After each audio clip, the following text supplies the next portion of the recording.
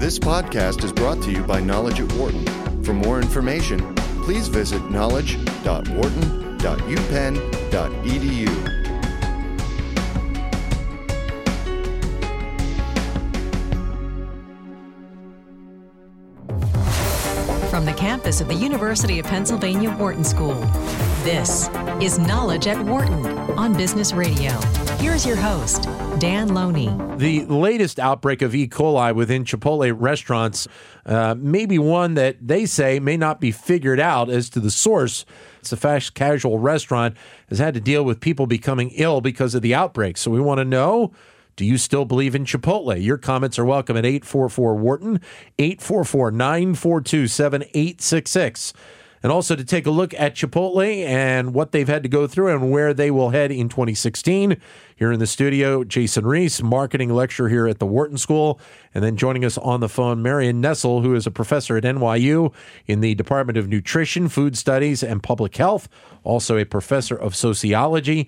And she is also author of the book Eat, Drink, and Vote, an illustrated guide to food politics. Jason, great to see you. Happy New Year. Thanks for coming in. Happy New Year to you too, Dan. You got it. Marion, great to have you as well. Glad to be here. Thank you. And you also have a new book out as well, Soda and Politics, Taking on Big Soda and Winning. I look forward to seeing that one as well. Marion, with Chipotle, this obviously, as I kind of said off the cuff, it has been a rough last few months for them.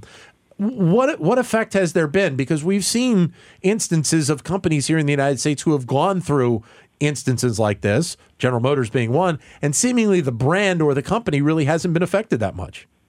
Well, this one has, and the best indication of that is what's happening to their stock prices, which have just plummeted as a result. And part of it is they're not handling it as well as they could. There are ways of handling these kinds of things, and Chipotle was very, very late to getting to that. So there were several outbreaks that occurred earlier last summer that they really didn't take as seriously, or didn't seem to take as seriously as they should have. I should say that Chipotle has been hit with something very unusual, and that is they've had a bunch of different organisms involved. They've had E. coli and Salmonella and norovirus, and I think some other things as well, which means that the source of the problem isn't the same source. They're not dealing with just one source of contamination. They're dealing with multiple sources of contamination, and the sources have never been identified. The CDC, which usually does these investigations, has not been able to figure out what the common food is that's causing the problem in each of these outbreaks, which makes it very, very hard to prevent. Go ahead, finish up. I'm sorry. Yeah, and so very, very late in the game, Chipotle has hired the national expert on how to deal with food safety problems, and they've hired the right person, and I have every confidence that they're going to fix the problems if they do what this guy says. I guess, and part of it, Marion, is a little bit of a wait and see in terms of the effect on the stores themselves, even though the stock price has gone down, to see what their earnings are coming up in the latest quarter, to see what the effect is really at the stores. You know, are consumers backing out of Chipotle? Are they not as fazed by it, I guess? Well, I guess it depends on what they know and what they've heard. I certainly, walked by some Chipotle outlets and they were just empty. But there are others that are full, so who knows? Jason, how does a company deal with this? Because this is it's a problem that once it happens and they think it goes away, it still has life. It still has legs with the consumers going forward. Yeah, I think it hits Chipotle in a couple of different ways. One is on the ground in terms of the levels of disgust that people may now feel in going into a store where they feel they may get sick, and that's going to keep anybody away from any restaurant that is associated with this. But the second big threat to them is the overall threat to their brand.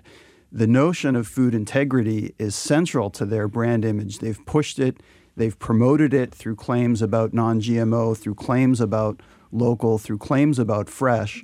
And this is hitting them at a point that is absolutely central to their brand positioning. And the long-term effects on that, even after this crisis passes, are a lot harder to estimate. And I think that's what the big concern is here. And this is a company that has certainly been riding high the last couple of years with that wave of change to not only the fast casual, but the type of food that are in some of these fast casuals. I mean, the stock price, I think, was well up over $600. Now it's down around $450. So there has been a definite effect that they have felt over the last several months. Yeah, and this notion of local and natural is something that appeals to very many consumers, especially in the millennial generation. Now, one might hope that some of the preference for those kinds of things may dissipate a little bit, because it's clear that notions of local supply potentially add some risk to a supply chain for a large company like this, because you've got so many different players bringing food into this company. It's very hard to keep track of exactly where it's coming from and ensure that all of these suppliers are compatible. Complexity always adds difficulty. And to that point, Marion, the fact that it obviously they had Washington, the Northwest where it happened. You've had it in Ohio and Kansas. It's not like one supply chain is really being affected by this. I mean, this is several different areas that need to be focused on. Yeah, I only know about this what I've read. And one of the things I've read is that they don't have their supply chain under control very well. They could not explain where a lot of their foods came from. And so I'm sure that one of the first things that is being worked on is to tighten up the supply chain so they know exactly what they're getting and exactly where it's coming from. And to the extent that they're trying to source locally, that adds additional complexities. Any food can get contaminated if you're not taking preventive measures and making sure that everything coming in is okay. And they serve a lot of raw ingredients that haven't been cooked. Yeah.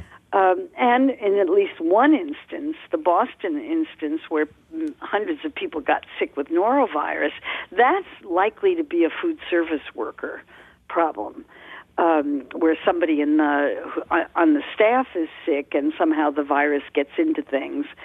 So they've got multiple problems to deal with. And as I said, they've hired the firm that knows how to do this. It solved the problem with Earthbound Farms, the spinach outbreak of 2006.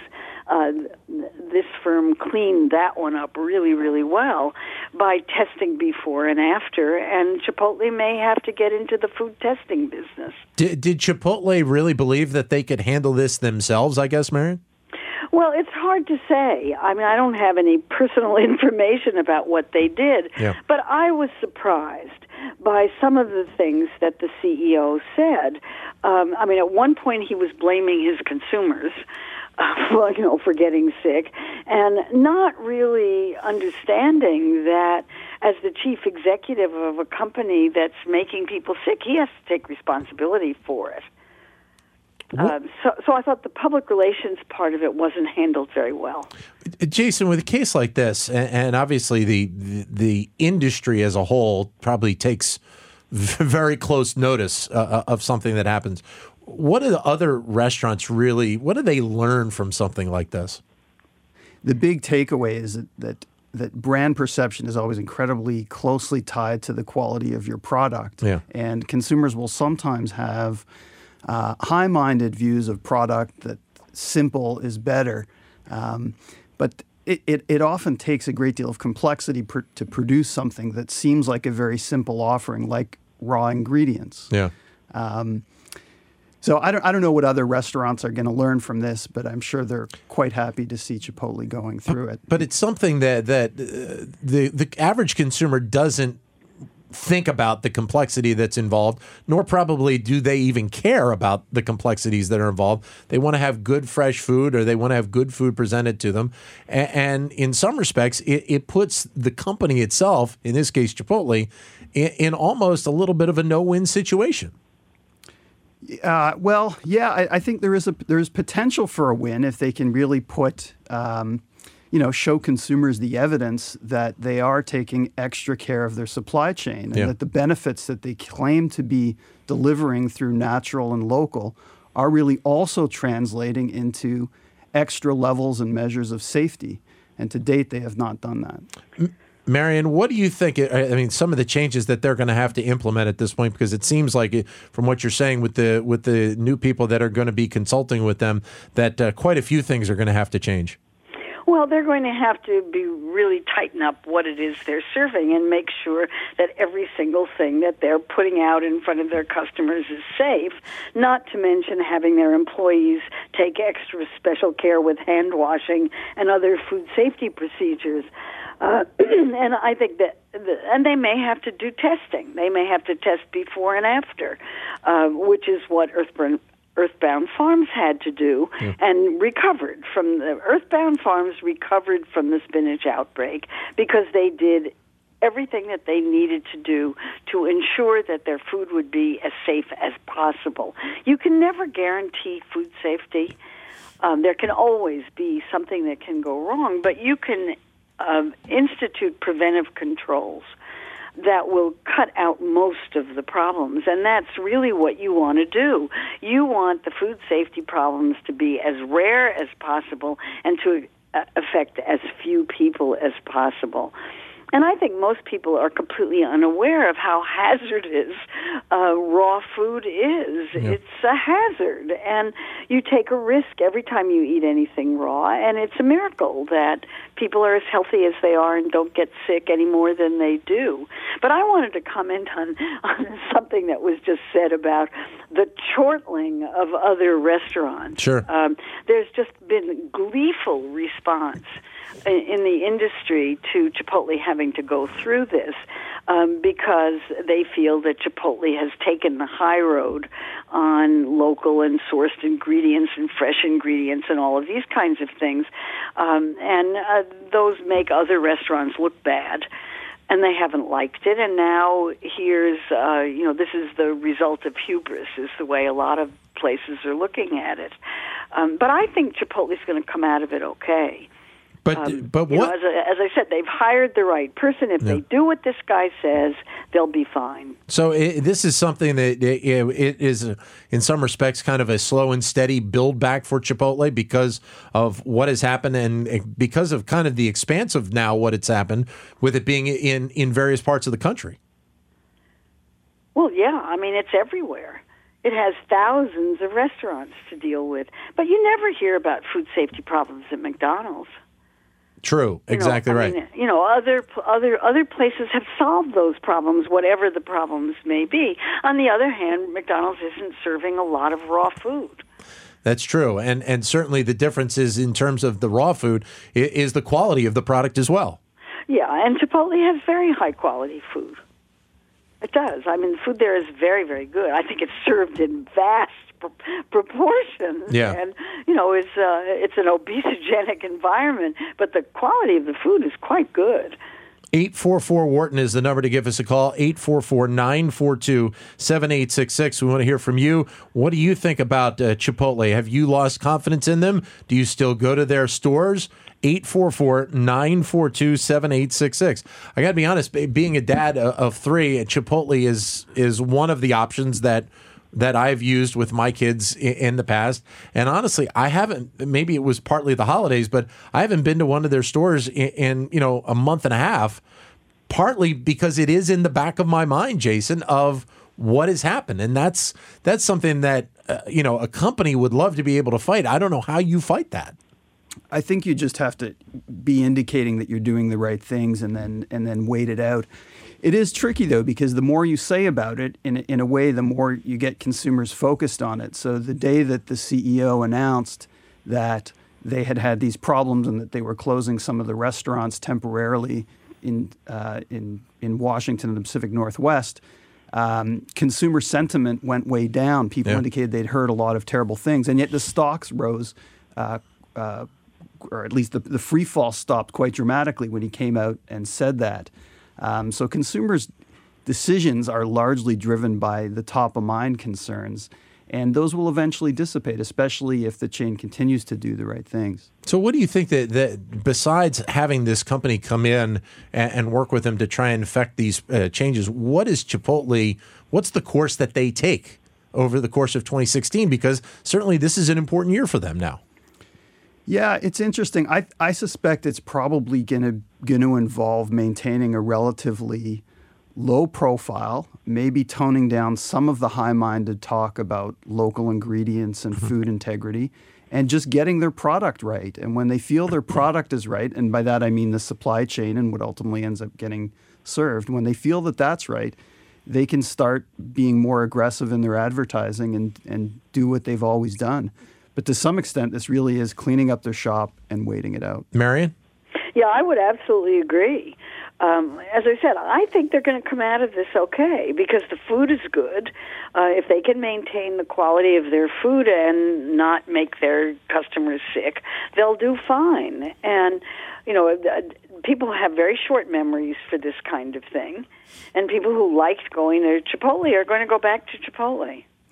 I heard one commentator suggest that they ought to close all their restaurants down for a week as sort of a show of integrity that they're doing the right thing and cleaning up, and then have a grand reopening. And in a sense, there is precedent for that. When Johnson & Johnson had their problems with Tylenol back in the 80s, they took everything off the shelf, got the packaging right, and then did sort of a relaunch. But this is a little bit different. If you can imagine walking by closed black window Chipotle restaurants all around the country for a week, I think that could really have a lingering effect. Closing the restaurants where the problems were made sense, doing it nationwide, almost certainly doesn't because their storefronts are so public and visible. Sure. Stopping advertising is a different thing. That's just people sort of failing to notice them for a while, and that might be beneficial.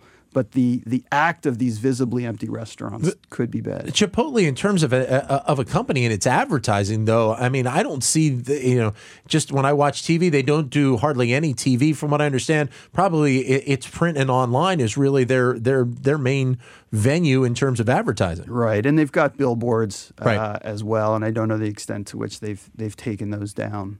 But that's right, there aren't these huge national advertising campaigns that they have to shut down.